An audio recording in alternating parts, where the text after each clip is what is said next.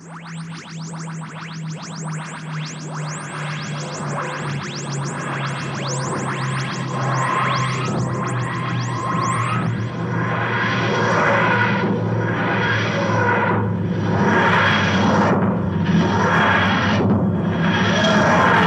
and welcome to the Who's He podcast with me, Phil.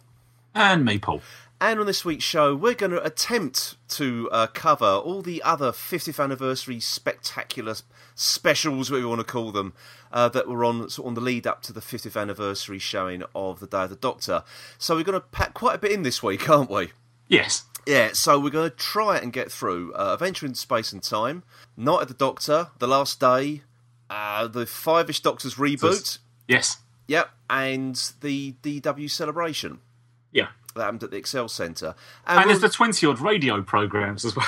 Yes, which I must admit, I didn't hear any of those, unfortunately. But we're also going to touch on the after-show party that aired after Day of the Doctor on BBC Three. Yes, the highlight of the whole weekend. Yeah, we're going to touch on that as well. So as I say, there's a lot with a barge pole. We're going to touch on that. Someone else's barge pole. I'm not going to use my own. But anyway, let's have some news first. Well, there's not a lot of news this week, really, is there? It's gone a bit quiet, hasn't it? But what we have got, the time of the Doctor has been confirmed that it will be on BBC One on Christmas Day at 7:30 p.m. Yes. Hooray! So I think we found out where it was on, or when it was on in the rest of the world before we found out when it was going to be on the BBC. As usual. Yeah. I mean, that's quite a handy title for this episode, isn't it? 'Cause it sort of saves you time. You can say the title of it and when it's on in one go. Indeed. So it also goes on to say that the Christmas Day lineup sees Doctor Who preceded by a festive episode of Call the Midwife. Yeah. An evening entertainment including EastEnders and a Mrs. Brown's Boys Christmas special. I can't wait. Well, that's a matter of choice, and I'm not quite sure whether EastEnders is ever necessarily entertainment. No, and it's usually sort of a trip down misery lane, isn't it, on EastEnders at Christmas? So. Yes. There's usually a death or something occurs, so yeah, happy Christmas, everybody. So, but along with this... Yeah, unlike Doctor Who this year. Yes, indeed. Yeah, there's no downers there at all, is there? No. Now, to... released to sort of coincide with the announcement of when it's going to be on the telly, that the BBC have released some nice Time of the Doctor posters. Yes. Which have got people talking quite a bit, haven't they? Yes. Because they can see all sorts of things in there. And in the fire. Yes. In the fire, yes. Capaldi's face in the fire. And as usual, someone said, I can see McGann in there. This seeing faces in fire goes back to medieval times, doesn't it? It does, actually. And people thought McGann was there as well. I think people who did that were burned as witches then, weren't they? They could see McGann's face in the witch's face. Who is this poor McGann of which you speak? Burn him! Oh, dear. Yeah, so these posters look suitably cinematic, I suppose you could say. Yes. Yeah, they have, haven't they? Really made an effort with the posters over the last year or so. They have, actually. Previously, there's sort of like some poorly photoshopped efforts, but these do look quite good, actually. Yeah. So I hope they continue that trend. To be honest, I do quite enjoy sort of when they release these things, because I like the sort of the artwork and the effort that's put into it. It's good. You don't get it for any other TV program, really, do you? No. So it's quite good. Now the other sort of other little bit of news we got as well. Now, some time ago, we mentioned that the mill, which they do all the special effects for CGI effects, really, for Doctor Who, they sort of closed down their TV arm, and out of the ashes rose another company called Milk. Yes. Who did the special effects for the 50th anniversary special, and it's been confirmed that they will be back to do Peter Capaldi's first series. I'm quite pleased about this, because I thought their effects work was quite impressive. Yeah, I think they're a reasonably safe pair of hands, aren't they? I think so. They know what they're doing by now. Yeah, exactly. Keeping everything in character and whatever. So yeah. I mean, their CEO Will Cohen said that they've had many of their team have worked on Doctor Who for like 10 years. Yeah. Near as damn it. So, there's a lot of experience there, and they know what's expected of them. So I think, as you say, very, very safe hands there. I wonder, as a public body, the BBC, or semi-public body, the BBC has to put these things out to tender. They must do. And do they get other people? Is there a company that's out there going, oh no, we've lost again? What, Matt Irvin? Yeah. Still trotting out. Perhaps he is. Perhaps his business plan goes in every year. Yeah, he tries to undercut everybody, of course. He's still got the duo from Rent a Ghost on standby in case they need any more Merkers. in case amongst everyone else coming back for the Christmas special, the Merker's coming back as well. Right, okay, well that's pretty much it for the news, to be honest. But coming up right now is a bumper edition of Omega's Tack Corner. You pester me with trinkets! Right now, it's difficult to know where to start with this edition, actually. There is so much stuff there. Shall we start off with an easy one, which is it's billed as the Other Doctor's Sonic Screwdriver. Basically, it's the War Doctor's Sonic Screwdriver. Yeah. Which was actually released the day we went to the DW celebration at the Excel Centre. Yes, we wandered round, didn't we? Merrily looking at the tat that was on offer, indeed. And and this was one of them. Now, it was available for a tenner. At the convention. Now, I wished I'd actually bought one because on the Forbidden Planet International website, they are selling it for $19.99. Forbidden Planet, never knowingly underpriced. No, indeed. So, I was quite shocked to see how much they bumped the price up after the weekend celebrations. Yeah. I thought that was pretty... Give it a month. Give it a month. It'll be down again. Yeah, I'll just wait for it to come up on Amazon and I shall buy it there, I think, actually, because... And then start building your case. Well, exactly, because I'm quite annoyed, actually, because I bought a special box frame to put my screwdrivers in, and then bugger me, they bring out this one. So, but I think we had a discussion, didn't we? Yes. And you advised me to wait. Yes. Until Capaldi's one comes out. I suspect, yes, there's going to be another one coming soon. I think you're right. I think you're absolutely right. Now, actually, there was another thing we saw there, and we haven't included this in the TAT thing, but it's something we saw at the celebration. There was a company, I think they were called Abbey Shot Clothiers. I think that was the name of them. They were selling replicas of Matt Smith's purple frock coat and David Tennant's brown duster jacket. Now, I'd sort of looked at these jackets, and especially the Matt Smith one, and it did look very, very authentic. Yeah. It was a good job, wasn't it? Yes. To be honest. And they had loads of them there. Yes. I thought they must have ones of all shapes and sizes to cater for any fan that comes along who wants to look like, Matt Smith when they do a bit of cosplay or something. Yes. So I picked one up off of the hanger. I had a look at it. No price on it. You spotted the price on the wall, didn't you, Paul? Yes. £310. Yes. Good God. Yes, I quickly put it back down again, didn't I? You did, yes.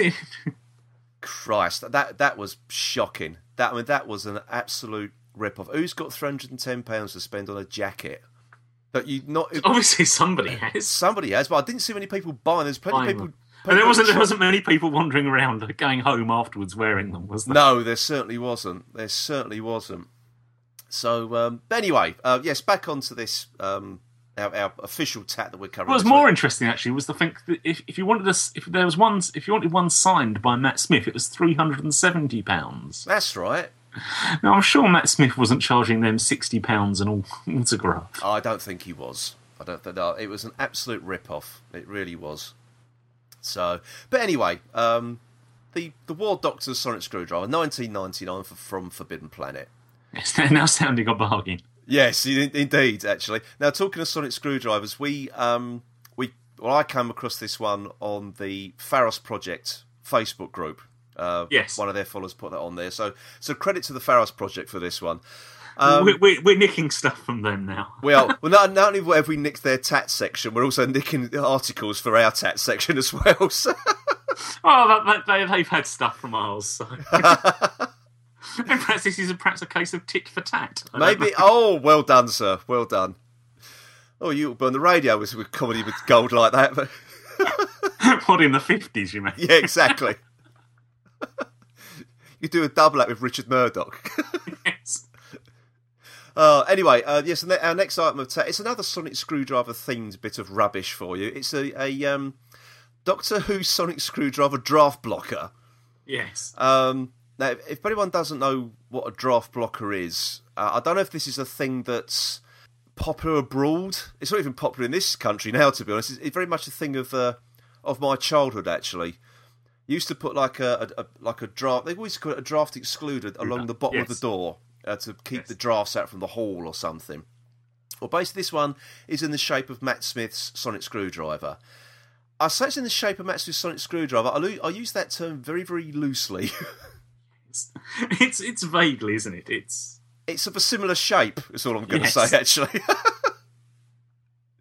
Now I'm trying to see what the link I've got hasn't got the price. So let me onward click here, and no, that hasn't got the price either. Let me try Forbidden Planet. This is live tweeting. No, they haven't got it either. It's too scary for anybody. Too scary. Basically, folks, I'm going to say I haven't got a price for you. That's all I'm going to say. I haven't got a price on this. But if you want it, it's out there. It's out there. It is out there. No, I've clicked on all the links from this site, and none of them give the price. So even when it's out either. So keep an eye out for that one, folks. I'm not going to say we'll bring you news of this as the weeks go by, because I can't be bothered, to be honest.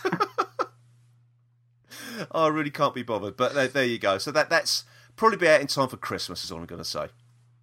Now, you came up with some absolutely fantastic bits of tat here, Paul, didn't you? Well, actually, before we get on to that, should we do the action figure one? Yes. Let's do the action figure one. That's the most...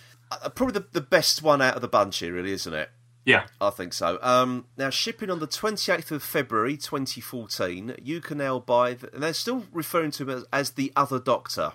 Yes. Basically, it's a John Hurt action figure with the moment as well. Yes. Not Billy Piper, just the little box that he stole from the Omega archives. It actually looks like John Hurt, doesn't it? It's a very, very good representation.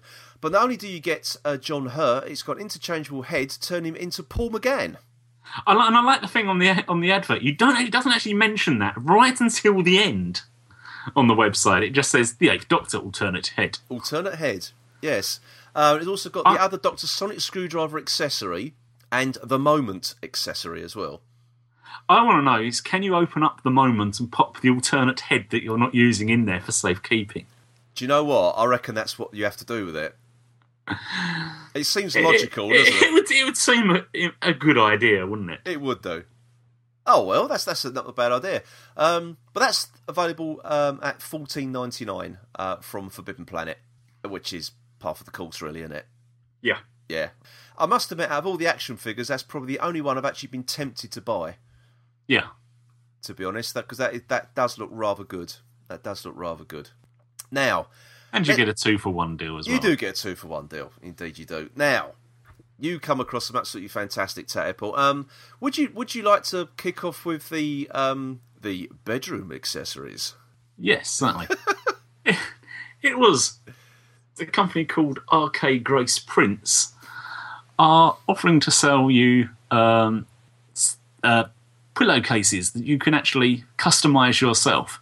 But they have a few that they do themselves, that if you really want to, if you haven't got any ideas for yourself, you can just pick one of those. And one of their ideas that they're advertising is a couple of pillowcases for a nice double bed. One saying the Time Lord sleeps on this side, and the other one saying the companion sleeps on this side. Yes. And you sort of wonder, is one of those going to be obsolete? Well... what happens when one of you regenerates? Yeah, okay. I know it's sort of... what happens if you've got a Romana in the family? Well, exactly. You're both fighting time over the same side of the bed. No, I like where they sort of they build this. They say Doctor Who TARDIS personalised custom pillowcase set. Then it says pillowcase again. Bride, groom. pillowcases, wedding gift. Yes, that's when the bride realises what she's let herself in for, isn't it? I know. Or the groom, to be honest, maybe. Oh dear. I'm just looking through some of the reviews here, and it's more about their speedy delivery. Yes, actually, more than the actual quality of the goods. And perhaps they have got a TARDIS. Yes, indeed. Yeah, there's not a lot you can say from these reviews. Actually, I was hoping someone's going to be a little bit pithy, perhaps, but no, it hasn't worked out. No. As it works out. Obviously a quality product. Obviously. Now, you can buy these for the set, I'm assuming, not one each, the set, for £17.60, which to me does sound like very overpriced for a couple of pillowcases. Yes. It really does. But are just really wording rather than even any pictures or anything. Now, I'm not quite sure whether pictures would have made it any better. Well, you've got to add on... Well, by the looks of things, you've got to add on delivery or postage onto that as well, which is £6.29. Yes. For the UK. It says everywhere else. I don't know if that means the UK or not. I've got it just says shipping policies. It says United States, £3.11. Australia, £11.32. Everywhere else, £6.29. Ah, right. So unless it is free delivery for the UK, but it doesn't really go into specific details about that, so... I just got a bit bored after Australia. Let's go around the world telling what shipping prices. Let's start with Australia. Yeah. Oh, go on everywhere else. Oh, not bloody Belgium again. Oh dear. Yes, that's quality. Now, you found again from Forbidden Planet was the Doctor Who tumbling TARDIS tower game. Yes, which is basically Jenga. Jenga with TARDISes, basically. Yeah, there's not much you can say about it. It's Jenga with some TARDIS. They're just blue Jenga blocks with a white TARDIS silhouette embossed on them. Yes. And they are $19.99 from Forbidden Planet. And they are jumping on the bandwagon.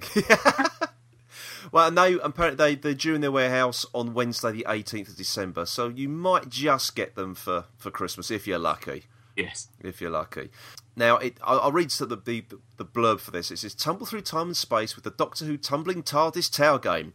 Master this classic game by demonstrating approach over force, a favoured tactic of the Doctor. They really are shoehorning this in, aren't they? Yes. Poke, push, pull, and wiggle bricks one at a time, and build the TARDIS tower high without letting it tumble. The taller the tumbling TARDIS tower gets, the more wibbly-wobbly it becomes. Yeah, okay. And that the variant says not recommended for Santarans. Yes. Yeah, okay. Yeah. You might also, if you've got Jenga at home, just get a blue permanent marker and colour the bloody things in yourself, because that's basically all this is. So, yes. Yeah, that's £20 basically from Forbidden Planet. Now, you found... I like the way I'm getting blamed. You are getting blamed for this. Next from Forbidden Planet. This is Forbidden Planet International. I'll just read this out. Doctor Who English Pewter Cyberman studs. Now, doesn't mean this is sort of... you're hiring out a gigolo for the night or something. But...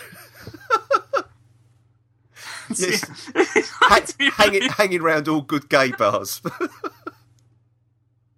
It's an image now of this Cyberman turning up. Yeah, now, I'm not quite sure what they... Are they like cufflinks? Is that what they're supposed to be?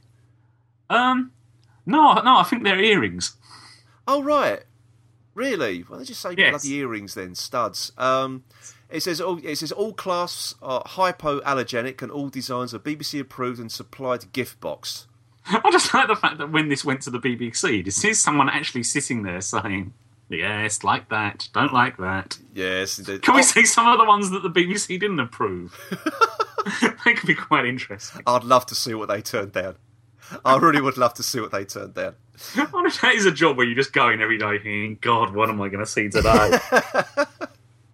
Now, they're due to be shipped on Thursday the 12th of December, and that you can buy these for $19.99. We're getting a theme to how much these things cost, aren't we, at the moment? Tats is getting a reasonably set figure now, isn't it? It is, actually. There's no surprises anymore with the Tats. It's about the £20 mark. But £20, though, for two ear studs. Yeah. Again, overpriced rubbish, really. Yes. Yeah. Now, the Cybermen heads themselves I think they're based on the new style Cybermen, aren't they? Yes. From what I can gather. So, yeah. So if you want to surprise the loved one in your life with a nice, classy set of earrings, there you go. I think that's the very ticket for you. Actually. Yes. That's the very ticket for you. Now, that's going to make someone's Christmas, isn't it? Oh, that is. That really is. Now, continuing the pewter theme, Yes. there's also from Forbidden Planet International, there's a Doctor Who pewter bottle stopper classic Cyberman. Yes. And having taken the piss out of everything else, Yes. we're slightly now coming to this and going, This is quite good. might be tempted here. Yeah, now this is the... I'm trying to think what version of Cyberman this is. This is sort of like... It looks like a cross between Invasion and Revenge of the Cybermen. Style Cybermen, don't they? Basically, it's just like a pewter bottle stopper. And show the Cyberman head. They also say there are Dalek designs available as well. Yeah, I haven't been able to see what the Dalek No. I can't find anything on there. Now, that is priced at $14.99. Yes, so it's a bargain. Yeah, but all it says is stock on the way soon. So it doesn't actually say exactly when they're available. No. So we might have missed our opportunity. They might have been and gone. They could have done.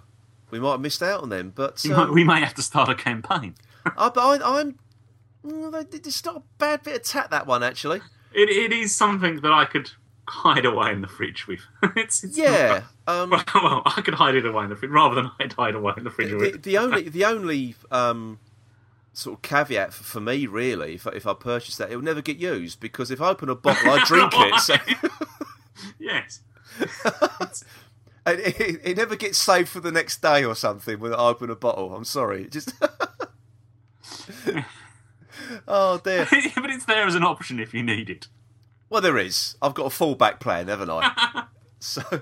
But anyway, I think you'll find. I think you'll agree, everybody. I should say that there is some quality tat there.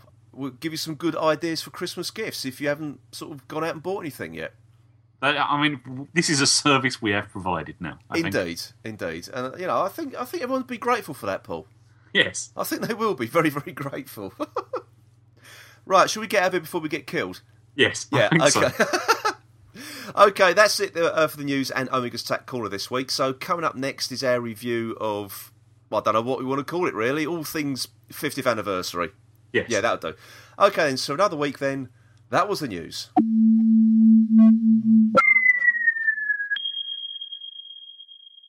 Okay, everybody, we're going to start off our little review of all the things that we watched to do with the 50th anniversary that wasn't there, the Doctor, basically. Yes. So, to kick off things, shall we have a quick chat about Night of the Doctor? If you refer to your companion, we are still attempting to extract her from the wreckage. She wasn't my companion. She's almost certainly dead. No one could survive that crash. I did. No. We restored you to life, but it's a temporary measure. You have a little under 4 minutes. 4 minutes? That's ages. What if I get bored? I need a television, couple of books, any more but chess? Bring me knitting. You have so little breath left. Spend it wisely. Hang on. Is it you? Am I back on Khan? You're the Sisterhood of Khan. Keepers of the flame of utter boredom. Eternal life. That's the one. Mock us if you will, but our elixir can trigger your regeneration. Bring you back. Time Lord Science is elevated here on Khan. The change doesn't have to be random. Fat or thin, young or old, man or woman. Yes, probably should have talked about it last week in the running to the Day of the Doctor, I suppose. Yeah, we should have done. More apt, but... Yeah, I think in hindsight we probably should have discussed it. But I think it's my turn to go first with this one, isn't it? Because you went... Oh, no, I went first last week. It's your turn to talk first about this one. So I talk first about this one? Yeah, go. So what did you think? I just think this really did kick off the whole... I was sort of, you sort of get, oh, good, it's coming up. The 50th is coming up. And then this came out, and I managed to... The minute they said they was releasing something, I sort of cut myself off until I could watch it. Yeah. So it did come as a surprise to me when McGann appeared. Mm. And from then on, you just thought, they're really going to do this well, this celebration. Yeah, it sort of it generated so much excitement, didn't it? I mean, I watched this in a hotel room in Tokyo. Yeah. When this came out, and I think I managed to see it before a lot of people did in the UK. So I sort of caught this. And I thought, my God, I wasn't expecting it at all. Really wasn't expecting it. And then when you see McGann come out and say, "Not the Doctor you were expecting," yeah, my jaw hit the floor. Yeah, it hit the floor. I mean, there's been rumours, hadn't there, that he may have recorded something, he may have done something, as we discussed this very podcast many months ago, yes. didn't we? Yes. Yeah. But you sort of thought, they won't have done it. Yeah, it seemed a little bit too good to be true, didn't it? Yeah. And then, blimey, they only went and done it, didn't they? So no, they did it, and it was absolutely was. I mean, actually, I said to you, and it was the one thing. Then after seeing that I was then worried that Day of the Doctor was going to spoil Night of the Doctor. Well, yeah, in not living up to this promise, basically. Yeah. And it gave, I think, what everyone was clambering for, and it has done since the show come back, was some sort of closure for the Eighth Doctor. Yeah. Because obviously it exists in Big Finish, which has now been, how can I describe it? I was going to say, it's been canonised, really, hasn't it? that was the phrase that was coming into my head. Yeah, it's Big Finish is now canon. I was going to say, it's only next step is sainthood, isn't it? Oh yeah, that's it. It's official. I mean, Big Finish is part of that. Is part of that universe. Yeah. Which again, pleased so many people out there, and I think this has sort of gone probably a long way to people. How can I put it? Not trusting Moffat, really. Yeah. Because as time's gone on, people have viewed Moffat as first of all, when they realised he was taking over as the showrunner, that he was going to be. He was there for the fans. He would listen to the fans because he is a big fan himself. And then when he sort of started messing around with bits and pieces, and I must admit, I've been critical of his writing as well. But I think this just redeems himself. Yeah, you do get the feeling he just really came into this and said, right, what would I really want to see? Yeah. And he started ticking boxes on what he would like to see as a fan. Yeah. And I think that was pretty much what everybody else wanted to see, as it turned out. Yeah, I mean, apparently that they, looking at the wiki entry here, so please don't take this as any gospel fact here. But this is the filming of this took place in the final 2 days of the Day of the Doctor shoot. Right. On the 4th and 5th of May this year, which I think is around about the time all these rumours started. Yeah. I think, actually. So, yeah. So, but there were so many other references. You're back onto Khan as well, and the sort of like the sisterhood as well, controlling the Exley of life, and also the sisterhood also been in the Eighth Doctor Big Finish stories as well. So again, it was ticking so many boxes there. And you just to give you that sort of just a quick grounding as to how other people saw the Time War, how other races saw the Time War, so they didn't then need to actually do that in the 50th. No, I think it was a great shorthand way of getting themselves to the point that you knew exactly how bad the Time War had been. Yeah, and how even sort of like you're supposed to view the Time Lords as the good guys, and they weren't anymore. No. You know, the Doctor was sort of not getting involved in that, and you know he couldn't really understand why Cass shut herself off. Yeah, and deadlocked the door. So yeah, I mean, you know, other podcasts and other blogs have discussed this in great lengths, and we're going over old ground here, really. But I just thought McGann was utterly fantastic in it, and the music was brilliant. The bit of the music when he's about to drink the potion, whatever you want to call it. Yeah. I was trying to look for another word rather than say potion there, but there really wasn't. There isn't. No. Was just superb, I think, actually. I mean, it was a mini-sode, but it was done on a budget that made it a proper programme in itself. Oh, it did. And of course, after this, I mean, the internet went mad with this. When I mean, you know, there was so many happy, pleased people out there. And, of course, with something like this, it's never enough. So now people are demanding that he gets his own series. But to be honest, I'm happy with this. Yeah.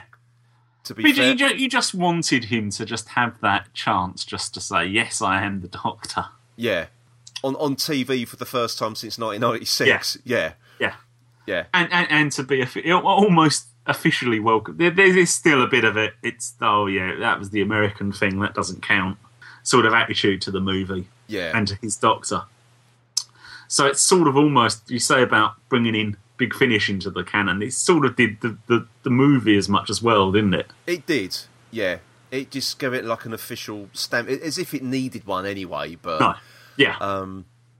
But I thought McGann was just utterly, utterly brilliant in his very, very short time he had, and he just brought the Big Finish Doctor to the screen.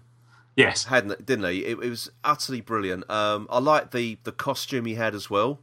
They sort of tried to keep the TV movie look, but it says they want to make it look more an adventurer's outfit rather than a gentleman's outfit. Yeah, so it lost the frills, didn't it? Yeah, and it looked a bit more sort of worn in, didn't it? Yeah, yeah. So you can see he'd been sort of wearing this for quite some time, and I just thought it was utterly, utterly brilliant, and I just think it set up the celebrations fantastically. Yeah, really did. Now, and it had Moffat's little bits of comedy in there. Is this going to hurt? Yeah, and that sort of thing. Yeah, you just felt, oh yeah, right, fine, but didn't overdo it at any point. No, exactly. And I must admit, to see a young John Hurt's reflection coming back, surprised me also. Yeah, would have thought it was just going to be a straight change. Yeah, and it wasn't. So I'm what that set up, I thought in 8 minutes was absolutely brilliant. Yeah, really did. I thought it was absolutely fantastic. Now, of course, there was another little prequel, and these were proper prequels as well, weren't they? Let's make that clear as well. These were proper prequels this time. The next one we had was The Last Day. Edgar, this is the new guy. Don't scare him.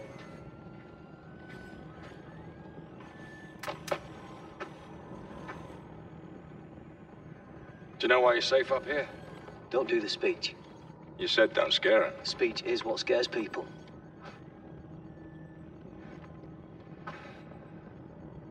Almost nothing in the universe could get through a sky trench. Nothing in history's ever gotten through two. Up there, we got 400 of them. Welcome to Arcadia. Safest place on Gallifrey. That's no luck. Yeah. Not quite so. No, not quite as good. And not quite so must-see. No. It did add something to it, I feel. What it did was it got you to the point where Arcadia was falling, wasn't it? Yeah. I quite like this whole thing of these people are sort of constantly scanning the sky trenches. It doesn't appear to be a very nice job, does it? No. It really doesn't. Especially with the hallucinations, which really weren't hallucinations. No. It's what were they actually doing to themselves, wasn't it? In terms of they were to make themselves this download thing, so they could, for their families and everything. But no, they were basically seeing the future. There was no. I think that's what the whole thing was saying. There was this thing going around. They're just hallucinations, and they have to tell every new recruit that comes along. That it's just it's not real. It's just a hallucination. But no, it's actually a premonition. Yeah. They're getting a look into their own future, basically. So yeah, I quite like that, to be honest. And also, as soon as anyone says, "Oh, it's the safest place on Gallifrey," it's gonna it's gonna come to a sticky end, to be honest. It was a little throwaway thing. Yeah, it was out there just so that they could just put that. It didn't slow down the Doctor, wasn't it? Really? Yeah, that's it. Which if they'd have had to have done that, put that scene into the Doctor, it would have just been. I think if all the other so-called prequels were as good as this, and okay, this didn't really add much, but it was still a lot better than, say, like Pond Life, for argument's sake. Yes, I mean it did move along the story. It did. As opposed to... It did contribute something. Yeah. You know, so, I thought for what it was, I enjoyed it, you know. I'm not going to... But it just did have a feel of treading water. Having seen Night of the Doctor. Yeah. It was really just was that, all right, yeah, we've seen that one now. Come on, give me the Day of the Doctor. Yeah, that's it. But no, it was good. I thought, you know, it was a nice little thing. They didn't have to release anything. No. You know, and I think that was a nice little bonus bit of content there. Yeah. Really do. Now, I suppose the big one that I think everybody was looking forward to, and I know I certainly was An Adventure in Space and Time. We want to do a science fiction series. C.S. Lewis meets H.G. Wells meets Father Christmas. That's the Doctor. Doctor Who? Action! You've really got something here. It was not very well. No one's irreplaceable, eh? Can't have Doctor Who without Doctor Who. Travel back to the birth of a phenomenon. An Adventure in Space and Time on BBC Two and BBC Two HD. Yeah, probably because we thought this would not mess up, and we were still worried that the Doctor would. Yeah. Probably until we saw Night of the Doctor, and then suddenly thought, no, hang on a minute. Yeah. I know. Do you know what? I've just gone about the last day. What did you think of Adventure in Space and Time? It was totally brilliant. It was, wasn't it? Just from the casting point of view, I mean, David Bradley was just superb. You actually forgot what you was watching a documentary after a while, didn't you? Yeah. Some scenes where they was reenacting the scenes from Doctor Who, it just really was. You just thought, yeah, that was just it. Yeah. I thought that he didn't actually do an impersonation of Hartnell. He did an impression of him. There's a difference. He just got the looks right more than anything else. Yeah, he captured sort of like the nuances. Yeah. Of Hartnell, rather than doing a straight out impersonation of him. It wasn't even so much the voice. It was just sometimes you just do the look to camera, and you just I can remember that scene. Yeah, exactly. No. I think if you talk about like Jamie Glover as William Hartnell, Gemma Powell's Jacqueline Hill, Claudia Grant as Caroline Folds, I know they didn't have a lot to do as such, did they? I think probably more Claudia Grant did, and Jacqueline Hill, Gemma Powell's Jacqueline Hill. Sorry. Yeah. I thought sort of Jamie Glover was underused a little bit. Yes. And yeah, he was there more just so that they could do the Hartnell fluffing the name as much as anything, wasn't it? Yeah, exactly. But I mean, we were just concentrating on the TARDIS crew there. I thought Brian Cox was great as Sidney Newman. Yeah. Yeah, go on, sorry. Yeah. I mean, although I've got no idea of how close that was to him. They did sort of portray him as that. What I'd say is a typical sort of TV executive, full of ideas and that thing he kept doing, pop, pop, pop all the time. Yeah. Yeah, it just seemed to. I don't know. Maybe he was like that. I've got absolutely no idea. I must admit, maybe I should read a bit more about him, but I haven't. But I thought Brian Cox was great. Jessica Raines, Verity Lambert was brilliant. Yeah. I thought Sacha Dhawan as Waris Hussain was also fantastic as well. Yeah, I think those two actually then gave it a bit of life early on. Yeah. And you could see their struggle. Yeah. In that. That's it. Now, it was, I thought, extremely, extremely well done. And I also thought very, very moving. Yeah, I mean, the main thing about this, because you sort of come into this with a preconception of how Hartnell was as a person. Yeah, that perhaps doesn't necessarily portray him in the greatest light. No, there's been a lot of that recently, isn't there? And this program starts off pretty much giving you that impression and building on that. What was I going to say? Yeah, relaying that impression to you, enforcing that impression, your impression that he isn't the nicest person. And actually, as it goes on, by the time it gets to the end, you're willing him still to be Doctor Who. You are, aren't you? You are, because I and this has been mentioned elsewhere before, in other places, but it was like the serial, or the drama, I should say, it was in two halves. That the first half was about Verity Lambert. Yeah. And then once she was out of the picture, it became William Hartnell's story. Yeah. And I think on the whole that worked quite well. Because Verity Lambert was the driving force behind it. When she left, I think Hartnell felt it was down to him to carry it on. Yes. And it was his show, wasn't it? At the end of the day. So yeah, I like that fact that it was like very much Verity Lambert's story and the struggles she had as well. And also I don't think say indifference by BBC management. I think it's indifference or the sheer bloody mindedness of this silly little science fiction show. They did their best to bury it at every opportunity, didn't they? Yeah. I mean, throughout its career. Yeah. Yeah, exactly. I mean, I think it just goes to show that the BBC has never, ever been kind to Doctor Who. No. Never. Yeah, nothing's new. No. We're just waiting for the next one. Indeed, we are. I think some people complained that it didn't cover every little aspect, and they've cut certain people out of history. Well, you had an hour and a half. Exactly. And I think they had Jeff Rawls, Mervyn Pinfield take on a lot of that responsibility. Yeah. I think he was like an amalgamation of quite a few like BBC personnel there. But as you say, it's an hour and a half. You can't cover everything. And there's a question of where do you want to go with this story. Yeah, that's right. And to be honest, you don't look at it and think they got the balance. I don't think they got the balance wrong at all. I don't. I mean, they reference all the important people there based, didn't they? You had like as you've gone through like Sidney Newman, Verity Lambert, Wallace Hussein, very briefly Delia Derbyshire.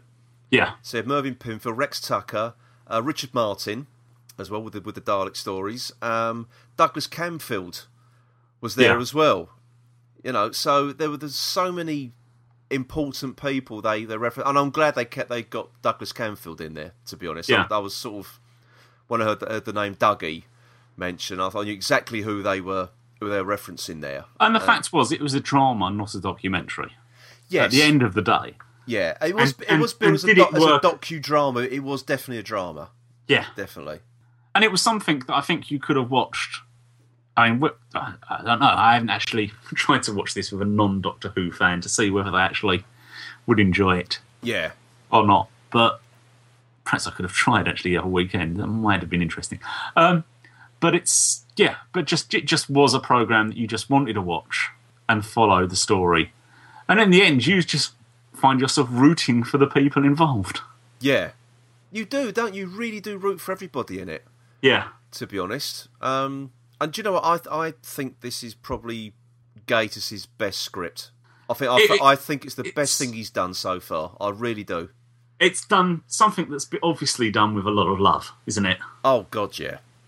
I mean, just to see that TARDIS set, as well. I know we saw some pre-publicity photographs and everything, but to see it on the screen and used the way it was to advance the years, as well was genius. I thought absolute genius. So I'm absolutely. I mean, I've watched it a couple of times, and I can't wait for that to come out on DVD. I don't know if there's any news on a Blu-ray release, but I cannot wait for that to come out. Really can't. Yeah. No, it was brilliant, and I just lose trying to say anything more about it. Really. Yeah. You then get to the point, which seems to have slightly divided people, isn't it? Is Matt Smith's appearance? I thought that was the bit that moved me the most. Yeah, actually, and it was the bit where you just realised where you'd gone with this story, and as far as your view on Hartnell. Yeah, I mean, okay, that never happened. No, but I don't care. Really? Oh, yeah, no. Really, Paul, it didn't happen. No, it shattered my life. I don't want to watch this then. I take it back. This is a load of rubbish. But no, I thought that was so moving. It was just the look on David Bradley's face. Yeah, as you sort of basically looking into the future and saw his future successor. And it was almost the recognition. This is to say that however bad you feel now about having to give up the role, yeah, you will go on. Yeah. People will still know who you were. Yeah, precisely. If you wanted immortality, you've got it. I thought it was absolutely fantastic. I really did, and I did really feel really moved at the end. It was just David Bradley's performance. Yeah, was utterly outstanding. It really was outstanding. The whole thing when he was sort of trying to give that speech. Yeah. And he just sort of lost his mind, just wandered off as like a confused old man. Whether that happened or not, I don't know. But it did sort of hit home about about his illness and everything.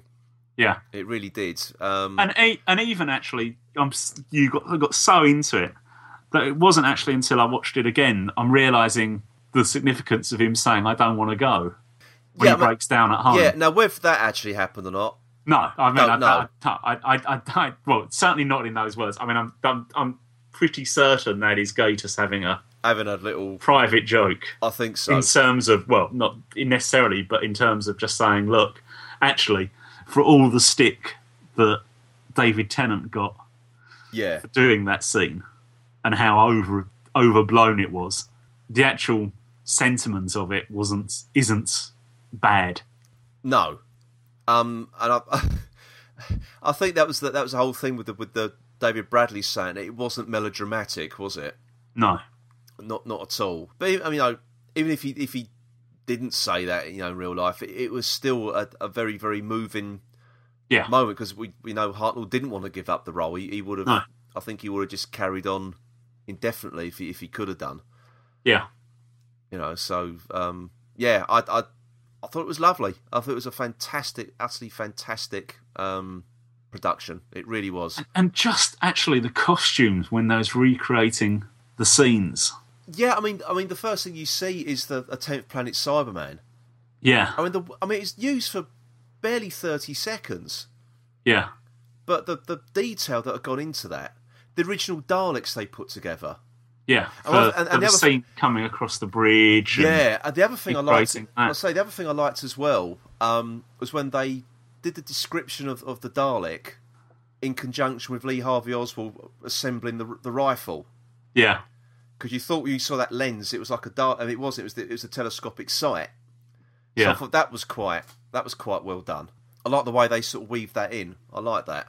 Yeah, no, I mean it just really was, and just everything from recreating the set for Marco Polo and that sort of stuff. It just was. The detail to it was.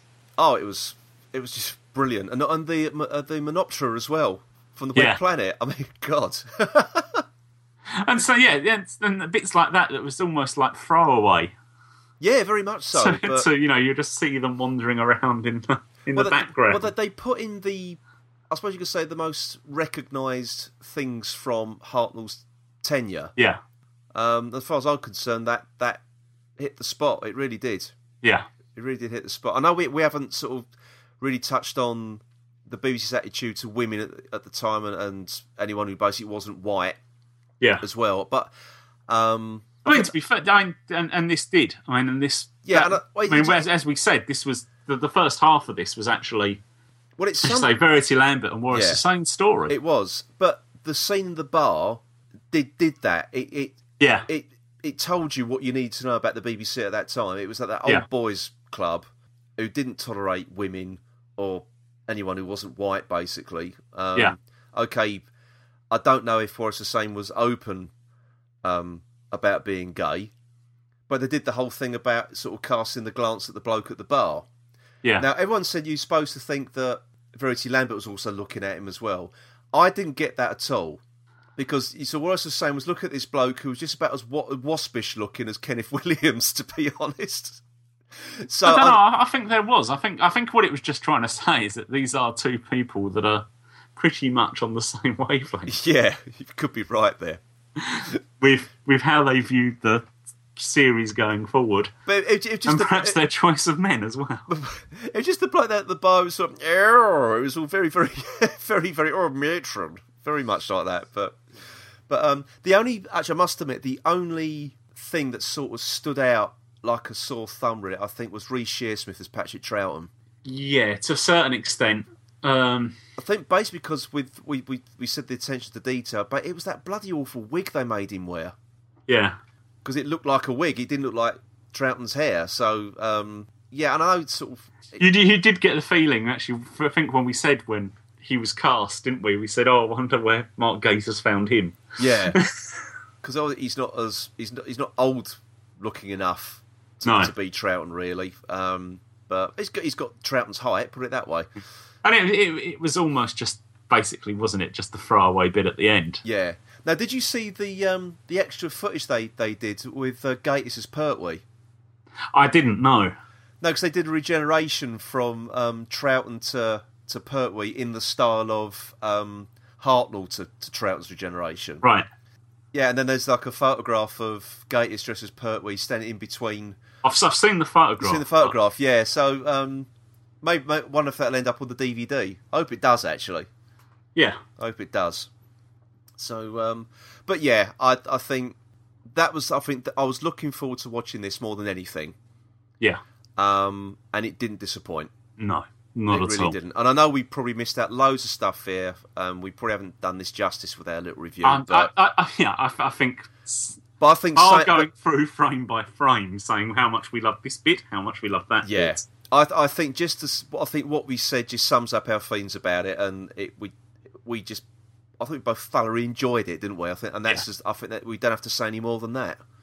Yeah, if anything, if the achievement is getting your love of a program over to the viewers, then Gatiss certainly achieved that. He has. He certainly has. Now, moving on from the utterly brilliant to the utterly crap, the Doctor Who after show party on BBC Three. Yes. Now, I think this is going to go down in legend as one of the best or worst bits of car crash television you're ever likely to see. It was just, it was. There didn't seem to be anyone who worked out what the idea of the programme was going to be. No, and it's just like, let's get all the companions we can possibly get in one one room, and... and that was it. And then refer to them by their character names rather than their actual names for the entirety of the show. Yes. Which was just a big bloody insult, really. I don't know where they got this, was his name, Rick Edwards from? Yeah. Absolutely no idea. He tried to interview Tom Baker as well as part of this little after show party. It was like a insert thing. Talk about out of your depth. Yeah. In that, and he was out of his depth with this bloody thing as well with the live broadcast. It was peculiar. It has to be said that BBC Three is the one thing that hasn't come out, one channel with its programming that hasn't come out with any credit. No, we had. As I feared with BBC Three, we had it started off with. I was sort of going off the topic a little bit here, but it started with their villains weekend. Yes, which was it celebrating the 8th anniversary of Doctor Who? Yes, didn't it just? Yeah, all it did. I think it was Rick Edwards again who I think it might have been. I'm not entirely sure because I just had a feeling there was BBC Three presenters are all interchangeable. Oh, sod it. I'm just going to blame him for everything, actually. Sod it. But basically, you had a sneery little piece to begin with about how these monsters they selected looked in the old series. Now, utterly more fantastic they looked in the new series. And then just showed episodes from Doctor Who from 2005 onwards. Yeah. Which is what we feared. Then you had the, was it the Ultimate Doctor Who Guide, where it was called, which was a bit better. Yeah. That was a bit better. Yeah, but again, it was. I think Rick Edwards was on that as a talking head, being particularly sneery about the old show. I thought, well, that's not really celebrating it, really, is it? No. You just thought you really needed somebody presenting that really was into it. And he wasn't. No. Not by a long shot. Not by a long shot. But I think the two... They could have done worse in hindsight, thinking about it, and got Peter Purvis to introduce it. Well, he was one of the companions, wasn't he? Yeah, but as you've got a presenter, he's used to working live TV. Live TV, indeed. But no, I was going to say that there were two really car crash bits. One was the live satellite link to One Direction in LA, which was a spectacular failure. and I was so pleased about that. It was utter cock-up, it really was. If anything proves that Doctor Who has got a sense of its own importance, that was it. That was it. And I think the other bit as well was that quiz with all the companions at the end. Yeah. That was utterly embarrassing, and it just sort of got to the point. But if you didn't see it, dear listeners, basically what it was, they made all the companions stand up, including William Russell. And asking... And you just think would it have been too much just to have let them in on the joke beforehand? I know. No one knew what the hell they were doing. Rather than confusing everybody. Yeah. It's actually there. Let them in on the joke beforehand and it would have been better television. It would have been. But it was shocking. And they were asking questions like, if you never run down a corridor, sit down. Yeah. And they were just looking around at one another thinking, what is this crap we've signed up to here? And it just got to a point, Mark Gatiss just called out from the wings, why don't you let them all sit down? Yeah. Which I thought was quite telling on how he thought that was going. So, yes. But then, of course, going back to the One Direction thing you had, and again, thanks to Paul from the Pharos Project, he noticed that Matt Smith flicked the V sign at One Direction as well. So I thought, fair play to you. Fair play to you, Matt. Yeah, it was just awful. But I thought the only one good surprise out of that, I think, was actually seeing Jackie Lane. Yes. I mean, somebody had obviously had a good idea. Yeah. I'd got the groundwork for it and said, no, this could be really good. We've got all the companions. Most of them are down for the 50th convention. Yeah. Let's get them all into one studio to watch the episode as it goes out and then chat about it afterwards and memories and whatever. Yeah. And they just then got two people who didn't know who they were. It was just crap. It was awful. To introduce it. And it was just... So they had no idea of what questions to ask them. It was just awful. It was awful. Anyway, let's move on from that rubbish to... Yeah, let's put that to bed. Finish on a high note. Let's finish on a high note. The Five-ish Doctors reboot. Is there going to be an anniversary special next year, Dad? Oh, I'm sure there will be. Yeah, but will you be in it?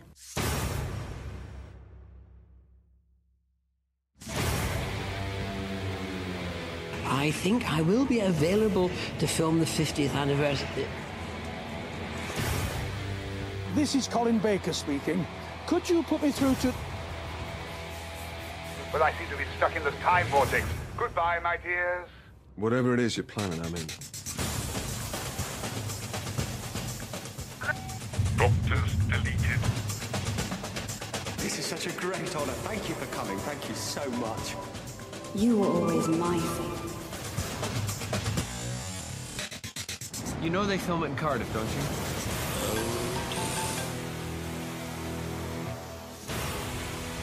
Message deleted. You have no more messages. What about the Five Doctors reboot thing? Yeah, I could get a look in. No, nor could I. I'm usually in everything.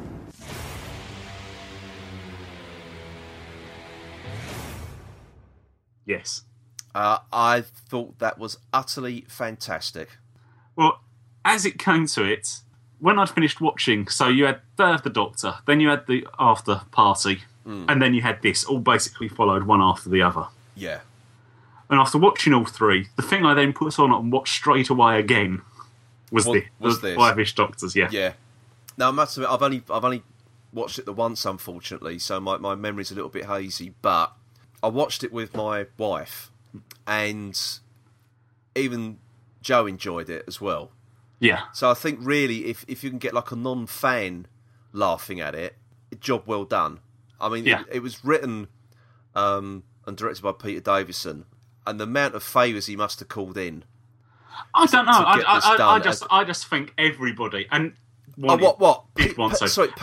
Jackson, Ian McKellen. He must have called in some favours for that one. You don't know. You don't know how much of a fan's.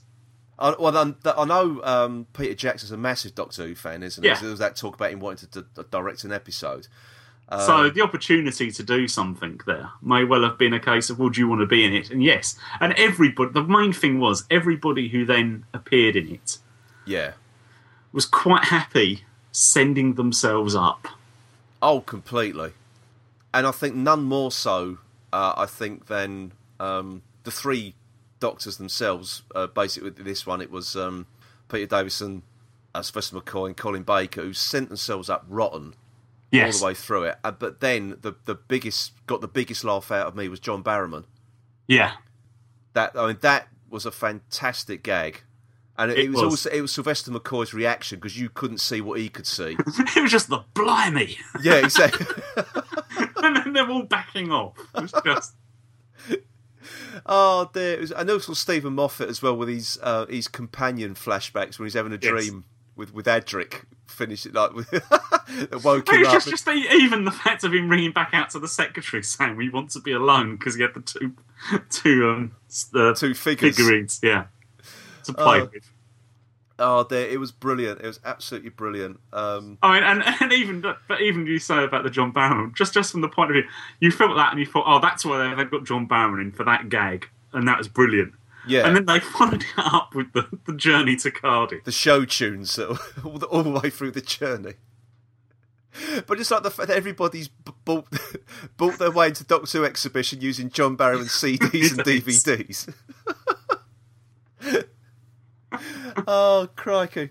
I loved it. But what I also liked as well, the way it did dovetail into Dad the Doctor. Yeah. As well, with what they got put under the sheets as the Zygons hiding. That was a stroke of genius, that really was. And but for everybody that sent themselves out, and especially RTD at the end as well.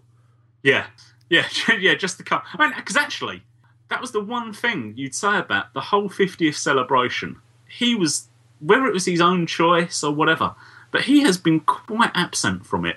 That's a very good point, actually. He has, hasn't he? For somebody who, to a certain extent, I mean, I know the sending up on the bit of it was, if it wasn't for me, you wouldn't be here and all of this. Yeah. But there's a lot of truth in that. There is.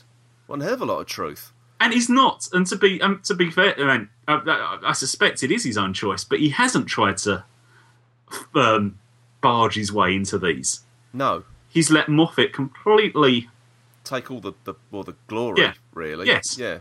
For this. And he sat back, and you haven't even seen one interview with him. No, I think this is the first thing I'm conscious of, anyway. Yeah, that he's been involved in. That is the only thing that he actually, as far as I'm aware, that was actually he's actually been seen or heard of during the whole of the 50th run. Yeah, I think you're right. I think absolutely right. And I just even love the fact that the message he left was 23 minutes long. Yeah. And Peter Davison didn't listen to it, just deleted it. Yeah. It was just like, yes, it's him going on. Which is exactly what Moffat was doing with all the others messages that were being left. But the other thing I liked as well was Colin Baker locking his family in his house to sit down and watch Vengeance on Varos special edition with extra me. And just the whole thing with the... And the sending up of the fact that Tom Baker didn't want to be part of this either, so they just did exactly the same thing as from the Fifth Doctor, the Five Doctors. Took exactly the same reasons why he couldn't be in it. I also like the way they sort of got Tom Baker out of it as well, by reusing the footage from Sharda that they used, and then I think it was John Coleshaw doing the voice. Yeah. I'm quite sure, but especially with that "Goodbye, my dears," that would take the piss out of Dimensions in Time as well. So. Crikey, there's so much to love there. So one of my favourite bits is when they go to the Cardiff exhibition. And Peter Davison leads them into the TARDIS, and they're all like cramped in there with a little torch. Yeah. Peter Davison goes, "This isn't the real TARDIS." As if he expected it to be all open and. Oh dear! It was a stroke of genius, and I thought it was a damn good way to end off the evening. Yeah, even the celebrations. It really was. And I think reminded that the other bit I think we talked about earlier before. After watching it the next day was the fact when he's giving his two children the big talk about how he was unfortunately not going to be in the 50th anniversary. Yeah. And he gazes away for a minute and looks back and they're just carried on playing their game. Yeah. Just ignoring him. They were all bored with it as well. Oh, dear. It was a stroke of genius, the whole thing. It really was. Now, finally, so last sort of thing to wrap up this episode really is the DW celebration at the Excel Centre. Yes. Which we attended on the Sunday, which was the last day. Yeah. Did you think it was an improvement on the Cardiff one last year? Yes, certainly. I think, well, A, because they had more people. I mean, the Cardiff one, you had three main interview bits, didn't you? Yeah. And then you had the one little stage outside that was rotating between makeup, restoration, and whatever. Yeah. There. This, I mean, we'd really only scratched the surface, didn't we? We did, because there was so much going on, we couldn't actually make a lot of the panels. No. We was making decisions, weren't we? We were saying, oh, well, perhaps we have to miss that one to go and see this. And we did, didn't we, basically? Yeah. I think we both agreed at the end of the day that the one we could have done without seeing was the SFX show. Yeah, and unfortunately we got sort of herded into that, didn't we? It's the first thing when you arrive, you're sort of then almost straight into the queue. Yeah, there was no way you picked up your pass and went into the queue for it. Yeah, there was no rush you could really go from there, was there, to be fair? And I suspect had we had a chance to wander around first and see what else was going around, we'd have said, actually, I think we're going to miss that. Yeah. And I'm going to go and see this. Yeah, I definitely would have done. But there was some, I mean, sort of outside of all the panels and everything, they had all the Doctor's costumes there. Yeah. They had Bessie there as well. Fantastic. Lots of different like Time Lord costumes and costumes from out. But really from the new series, there wasn't a lot from... But what they did have a tractator there, didn't they? Yeah. And he had a Yeti. A Yeti and things like that. A very moth-eaten Yeti. Yes, it had seen better days, hadn't it? So, yes. But there was so much there, and there had a lot more... I suppose you could call them trade stands, which you mentioned at the beginning in the Omega's Tack Corner. There was a lot more things to buy than there was at the Cardiff one, because all you had was a Forbidden Planet store, wasn't it? Yeah. And that was it. So this was much better represented. And for the amount of people there, you didn't feel as if you was being crushed or... No. You just could stroll around, and once I think everybody got into it, I mean, the first hour, you sort of had the big queues, and then when we went to the first panel that we'd booked to see, there was big queues for that in the first screening. Yeah. But I think after that, everyone sort of worked out, oh, actually, I don't need to do this for these bits because there's going to be plenty of seats. Mm. And then it just became a lot more relaxed, and it did, yeah. You could just stroll up and sit down and whatever. And you felt a bit more like you was actually just wandering around and doing what you wanted to do rather than being told, I've got to do this and I've got to do that.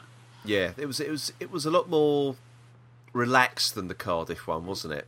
Yeah. A lot more relaxed. In some ways, it would have been better if they could have just put the 3 panels that you had to actually sort of queue up for in the big... If they could have just done those one after the other.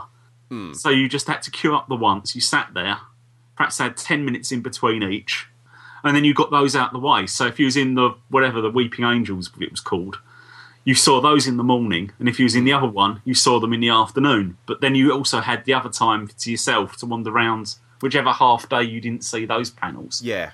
You had to wander around and do what you wanted to do. Why weren't you organising this, Paul?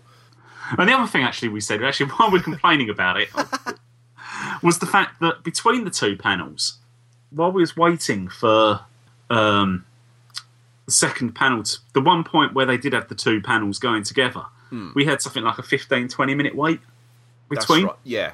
And they just didn't seem to have any idea of... They had a big screen, yeah, and they was playing the same bit of music over and over and over again, and you think... You know this was going to be here. This break was going to happen now, and that most people was going to stay. Yeah. Why didn't you think to show something? They could have... I think it was about 20 minutes. You think they could have found an old episode, a classic episode, and stuck it on. It was really... That was pretty... And it would have given everybody something to have watched. Yeah. but the people were getting a little bit sort of fidgety, weren't they? Yeah. Really. And I can understand, all right, they felt perhaps people would want to have a comfort break, for want of a better word, between the two panels, and fair enough. But to just then say, with the ones that don't, I'm sorry, you're just going to have to sit there and basically entertain yourselves. Yeah, that's right. That's right.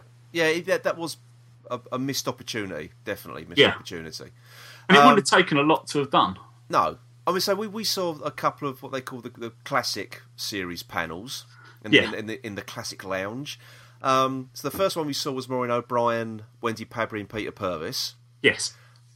Which was moderated by Toby Haydock. Yes. Which you probably couldn't find anyone better to do it, really. But I thought it was good. Peter Purvis dropped the F-bomb, didn't he?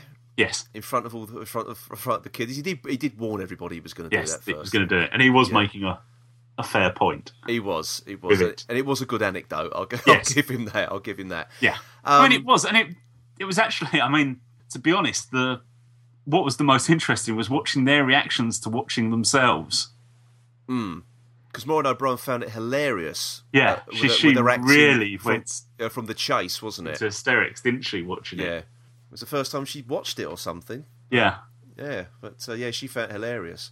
But the panel we saw in the afternoon, which had Julian Glover, Michael Kilgarriff, and of particular interest to us, because he is the voice of Omega's Tack Corner, Stephen Thorne. There was hardly anybody there to see that. I mean, we wandered round there, didn't we? And we thought, oh no, we really think we're going to be the only ones sitting in there, didn't we? We really, and we was like, oh god, I actually almost don't want to be here now. Yeah, I know. At least a few more people did. They did pitch up, didn't they? Yeah. It just seemed to. I mean, I think Toby Haydock knew that there wasn't going to be a lot of audience participation in that one, so I think he did sort of kept them talking longer than he should have done. And he took one question from the audience, then he just said, "Oh, we've run out of time." Yeah.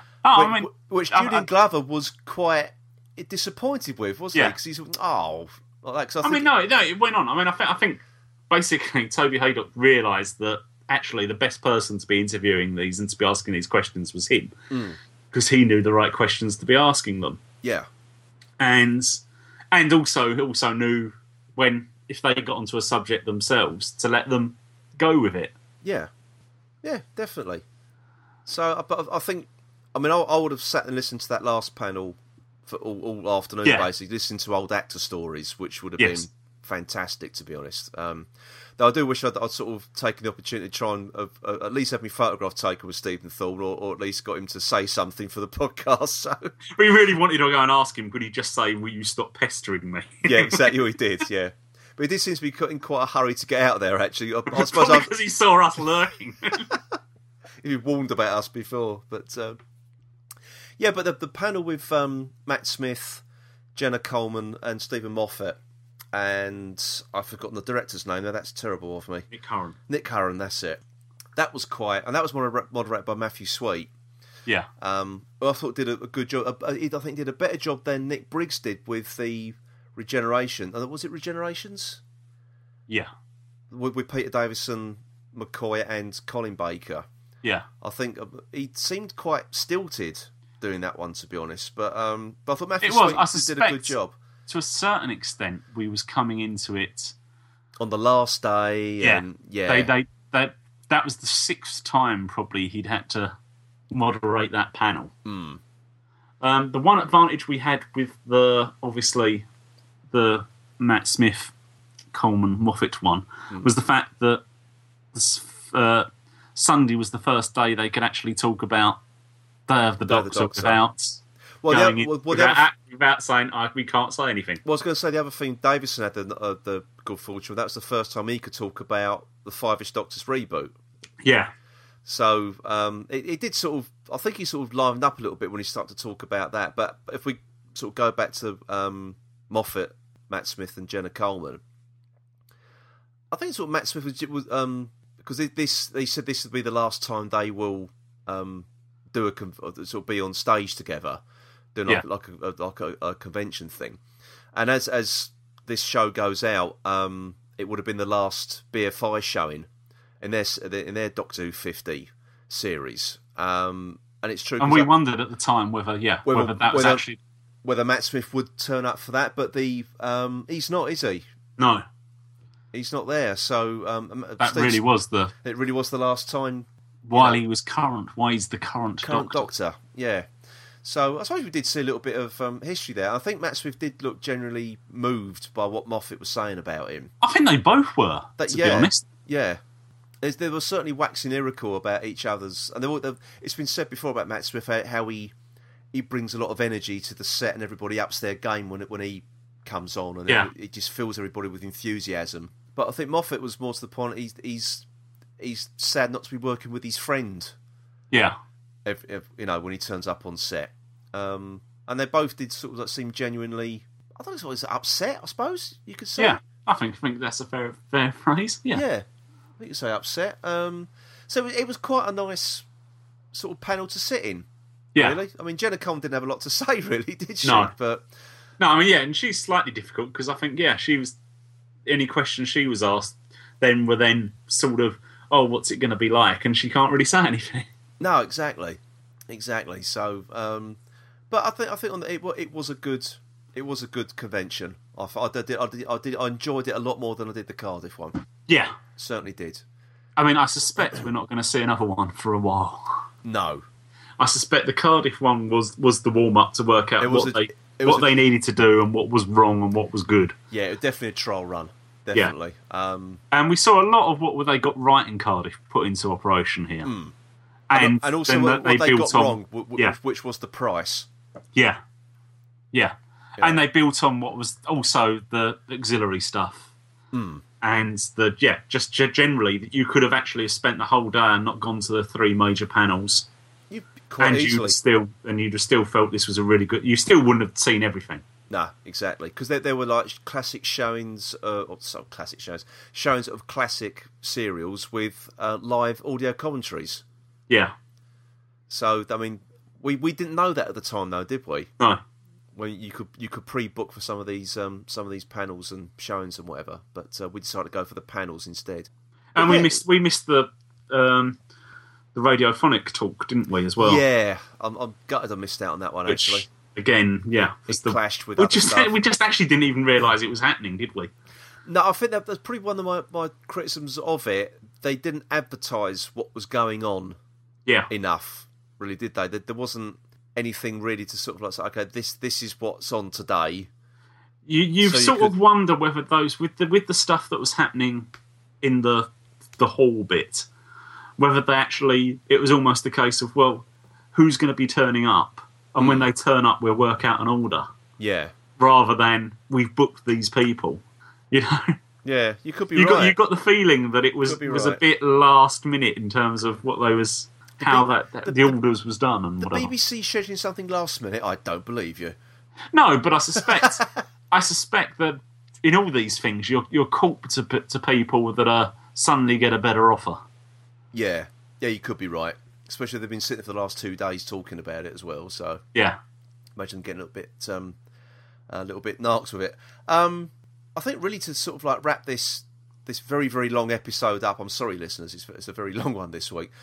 Do you think that all taking everything into consideration, the stuff we just discussed over the last hour or so, and Day of the Doctor, and all the BFI stuff, and all the Destiny of the Doctor specials, and the Big Finish special, do you think that, to sort of sum up, that the 50th anniversary has been done justice? I think the thing I'd say is I'm looking back on it all now, and there's really nothing I would have changed. No, because I know a lot of people were complaining that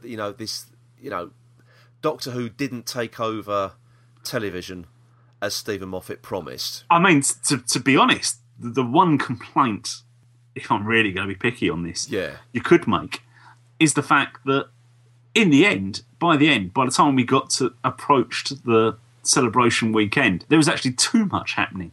I completely agree with that. And had it been stretched out perhaps over a couple of weeks, started a couple of weeks earlier, would have been better, personally, for me. Because there's a point on the Thursday when Adventure in Space and Time went out on BBC Two, Radio 2 was doing Doctor Who stuff at exactly the same time. That just seems so counterproductive, doesn't it? And you're thinking to yourself, how do you get to a point where you're actually competing against yourself? And I know there's iPlayer and Radio Player and whatever, so yeah, you can listen to it at other times, but you just think, surely you don't put stuff out that's the same program, that's on the same program at the same time. Yeah. And you just got the feeling they just really ended up rushing to get all this stuff in suddenly at the end. I think they're sort of trying to build up to the whole celebration weekend, so you had that really sort of crammed into 1 week, really, wasn't it? All this content, and as you say, it was too much to listen and watch all at the same time. Yeah, I mean, there's bits of radio stuff that I did miss. Yeah, I didn't hear any of it, so I was sort of I missed that completely. But I personally, I know a lot of people have complained, about the 50th anniversary celebrations, but I've enjoyed this year. Yeah, I really have. Okay, it's easy if you live in London because we've been able to go to the BFI events, or some of them anyway. And we've that's our complaint. We didn't get to all of them. Get to all of them. But we, there has been other things going on in across the country. You just got to be in the area to get to it, or travel a little bit to get to it. We've had the Destiny of the Doctor stuff, which has been a bit hit and miss, and we'll come on to the last one next week. Perhaps wrap that up, next week. Next week. So this isn't the finish of our 50th Not stuff. quite. But then, you've also had the big finish, light at the end. Yeah. Which I thought I think was everything good. that's been produced and it's come out has got the tone exactly right. Yeah. It's stuff that's going to come. You sort of, and we'll listen back to it in years to come, and it will still have that happy feeling to it. Yeah, it will do. It will do. Everything has felt like a celebration. Well, I will look back fondly on this year, to be honest, because I'm not going to see it again in my lifetime, and I just wanted to enjoy as much of it as I possibly could. And I must admit, I'm not disappointed by it. No. There are going to be people out there who are going to be disappointed. That's their opinion. My opinion is I've enjoyed. I've enjoyed doing what we've done on the podcast for the 50th this year. I just think it's been a blast. Yeah, really do. Yeah, there is absolutely nothing that I would change, and there's probably nothing that I'm sitting here saying I really wish they'd done this. I'm very happy. Yeah, very happy indeed. Very happy indeed. As I think probably anybody who's had to suffer these last about 3 podcasts we've done, generally talking about the light at the end, Day of the Doctor, and then this one, has got to accept that we've just been totally drooling over everything, haven't we? So, we have, yeah. Actually, a very sort of quick mention about last week's episode. Thank you to everybody who has listened to that episode. You've made that our most downloaded episode so far. I hate using that expression, so far, but it really has been. It's been our most popular episode, so thank you so much for listening to that, and tell your friends. And we're back to our one listener for this one. Exactly. So they've learnt their lesson and they won't do it again. They won't. They certainly won't. So next week, then, we're going to really finish off our sort of 50th anniversary celebrations with the review of... We just can't let go, can we? We can't let go. Though there's still one more Destiny of the Doctor story to go. Yes. Which is the 11th Doctor story. So we'll be covering that one on the podcast next week. Yes. Okay, and then a week after that, it'll be Christmas. Nearly Christmas. So it'll be not long till Capaldi takes over the reins. Oh, yes. Not long to go. Okay, then. So I think that just about wraps it up for this week. So, shall we say our goodbyes then? Yes. Yes, let's. So, for another week then, it is goodbye from me, Phil. And goodbye from me, Paul. Goodbye.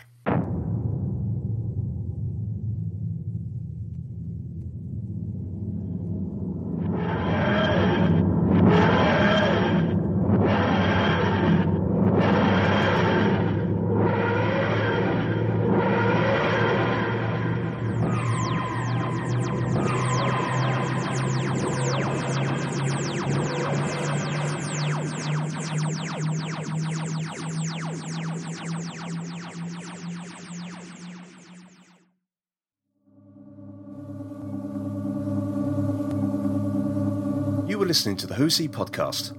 please visit our website at whos-he-podcast.co.uk. You can also follow us on Twitter at whos_he_podcast.